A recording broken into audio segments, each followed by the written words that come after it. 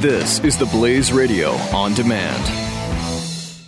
The experts at Web.com want to build your business a successful website for free, just like we did for these current Web.com customers. We've used and looked at other website designers, but there's nobody better than Web.com. Web.com can build your website in as little as 7 days free. Plus, we'll promote it on all the major search engines like Google, Yahoo, and Bing. If after 30 days you're happy, we'll continue to provide promotion, hosting, support, and maintenance, all for one low monthly fee.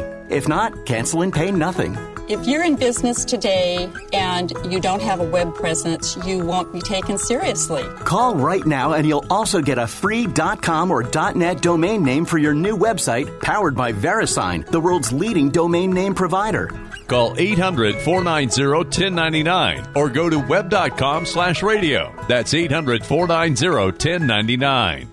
No upfront charge for site build, after which ongoing fees apply. Rights to site are relinquished when canceled. Domain included during active service, after which fees apply. The Buck Sexton Show. Team, we're joined now by our friend Charles Cooke. He is the editor for National Review Online, also the author of the Conservatarian Manifesto. Charles, great to have you. Thank you for having me. Let's got a couple of topics I want to hit. First, breaking news from earlier today about this Ohio State University stabbing spree. The suspect is dead. My understanding is there are 8 people that have been taken to the hospital. I'm sorry, 9 people transported to local hospitals, mostly with stab wounds, and some had motor vehicle wounds. So this individual drove a car around, knocked into people, got out, stabbed them with a butcher knife, and there were calls for gun control on the internet right away.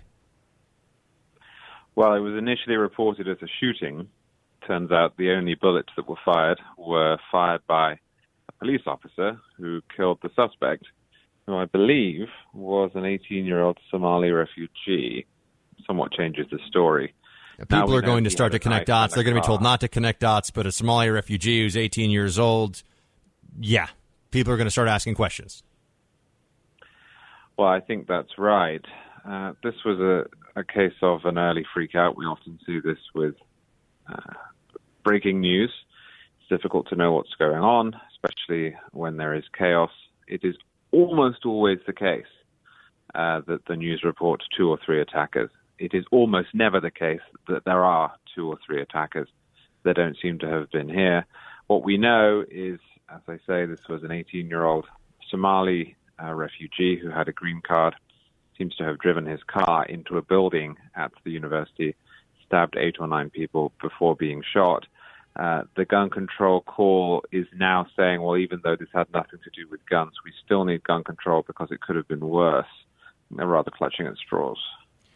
And we'll find out more details about this in the hours ahead. Of course, people are going to look at this individual who was, I believe, killed at the scene, the suspect killed at the scene, but they're going to look at his online presence. Is there any radicalization? I think that's where the conversation is very quickly going to go, and the analysis of this will go.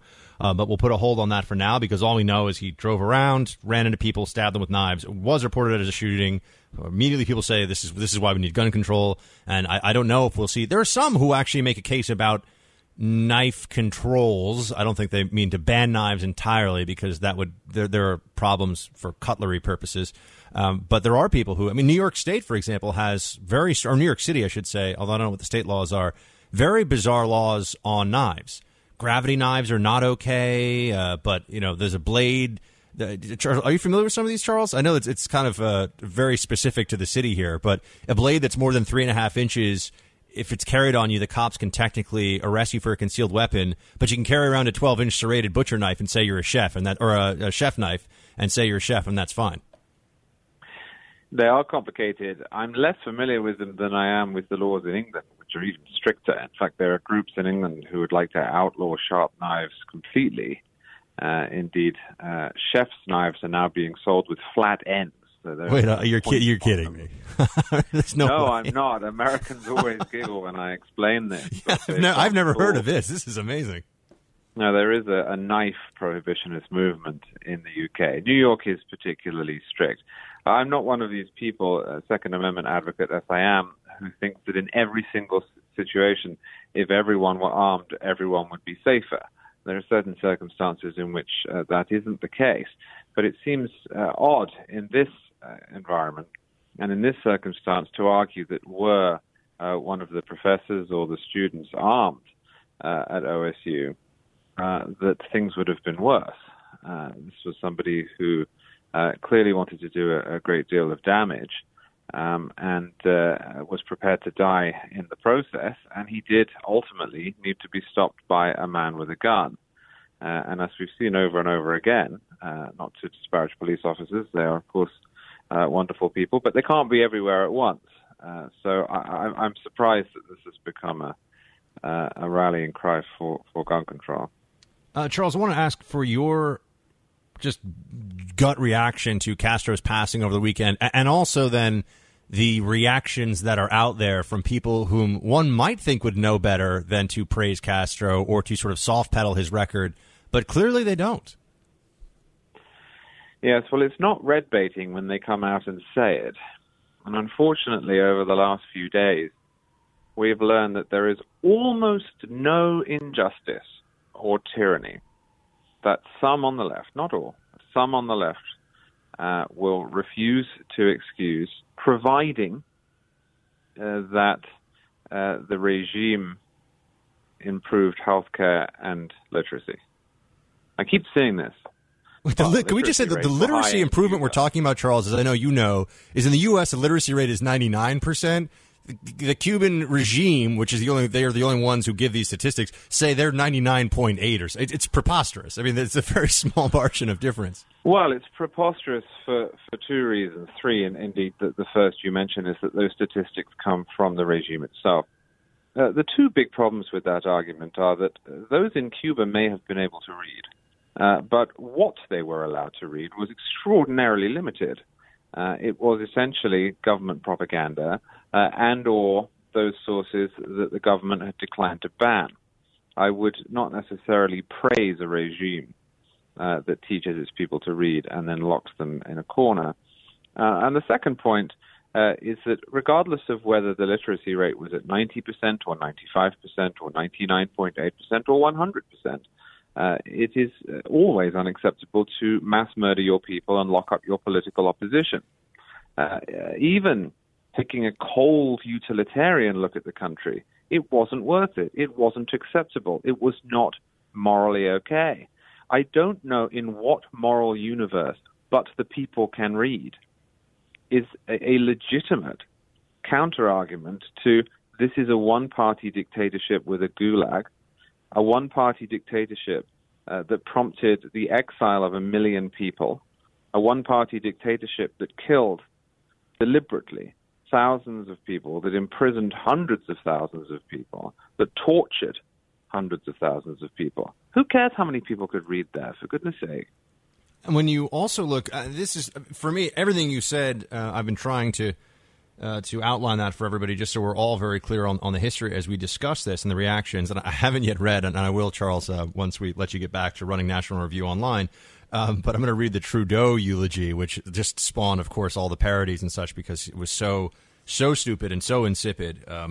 But when you have somebody like Castro, who it is known to anybody who pays attention, at least, imprisoned and tortured and beat people for the crime of being gay, I would think that given the left's views of protected classes and gay wanting gay rights and marriage equality, that this would that sin alone as a or really series of perpetual sins would make him anathema. But I'm always astonished to see people say, well, yeah, I guess that was bad. But then they kind of go back to the talking points about it. Just sort of shows how powerful he gave health care and everybody could read and he was part of this sort of people's revolution thing really is, because he was part of a hateful, bigoted regime as well, which you would think would make him outside or beyond the pale for the left, but it doesn't. And Cuba's constitution still bans gay marriage. I think you're exactly right, and I don't even think it's to do with healthcare and education. I think part of the appeal is that he loathed the United States. If I might explain that, if you take a, by international standards, thoroughly moderate and mainstream character, say Pat McCrory, the governor, perhaps former governor of North Carolina, Pat McCrory is vilified on the left repeatedly for his stance on transgender bathrooms, which is apparently the defining issue of our time. That the economy has grown in North Carolina, that the schools have improved and so forth, is deemed to be irrelevant by Pat McCrory's opponents. He is, because of his stance on bathrooms, an irredeemable bigot, and he has to be removed from office. That clouds over everything. That is the lacuna in his record. There is nothing that can overshadow it. But for Che Guevara, who put gays in camps, we are told, well, that was a downside in a nuanced reign. Why? Why in one case is disagreeing with the left on if we're honest, an arcane question of sexuality, Why is it the end of it all? But in the other case, a far, far worse case, it is overlooked. I think it's because, firstly, progressives are entirely inconsistent and have no North Star. But secondly, because Che stood up against the United States, and that is romantic to many people. Yeah, there's an anti-Americanism that is appealing to much of the left. The sort of blame America first crowd looks at Castro and sees a champion that stood up to America. They forget that whole part about where he told Khrushchev to use nukes, if it came down to it, against the United States. But in a kind way. Yeah, exactly. He did it in the nicest imaginable way. And I have to say, this is one of these arguments that does pop up once in a while, where people on the left, including some prominent media figures who, if not pro-Castro, at least take this sort of tepid or middle way when there's really no middle way, this is not an argument they can win. Nobody can get on TV and make this sort of, well, Castro on balance was a good figure. Not an argument they can ever win. But people put themselves in that position because the propaganda and I guess the appeal, the sort of revolutionary mythology behind this figure is so powerful that they forget that they're making idiots of themselves. Well, I'm reminded of the remarks that the Marxist historian Eric Hobsbawm made when asked whether it would be worth the death of, I think it was 20 million people in order to bring about successful communism. He said yes. He said it would be. There is that trade-off always hanging over these projects, and there are a good number of useful idiots who are prepared to make it, or at least who are prepared to say in public that they would make it. Whether they would when it came to it remains to be seen. I'm not suggesting for one moment that the vast majority of people who identify as left or center-left in the United States think like this. But there is out there a small number among Che Guevara and Fidel Castro and even Stalin's apologists who think that the camps, the extrajudicial executions and so forth were the price that had to be paid, were collateral damage, if you will. It's a terrifying extension of the idea that the ends justify the means, but it does exist. Yeah, and I think we're seeing a little bit of that, or at least some whispers of that in the wake of Castro's death here. Charles Cooke is editor for National Review Online, the author of the Conservatarian Manifesto. You should follow him on Twitter at Charles C.W. Cooke. Charles, great to have you, sir. Thank you for joining us. Thank you for having me. The Buck Sexton Show. The experts at Web.com want to build your business a successful website for free, just like we did for these current Web.com customers. We've used and looked at other website designers, but there's nobody better than Web.com. Web.com can build your website in as little as 7 days free. Plus, we'll promote it on all the major search engines like Google, Yahoo, and Bing. If after 30 days you're happy, we'll continue to provide promotion, hosting, support, and maintenance, all for one low monthly fee. If not, cancel and pay nothing.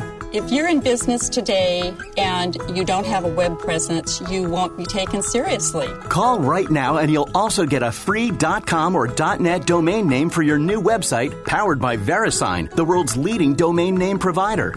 Call 800-490-1099 or go to web.com/radio. That's 800-490-1099.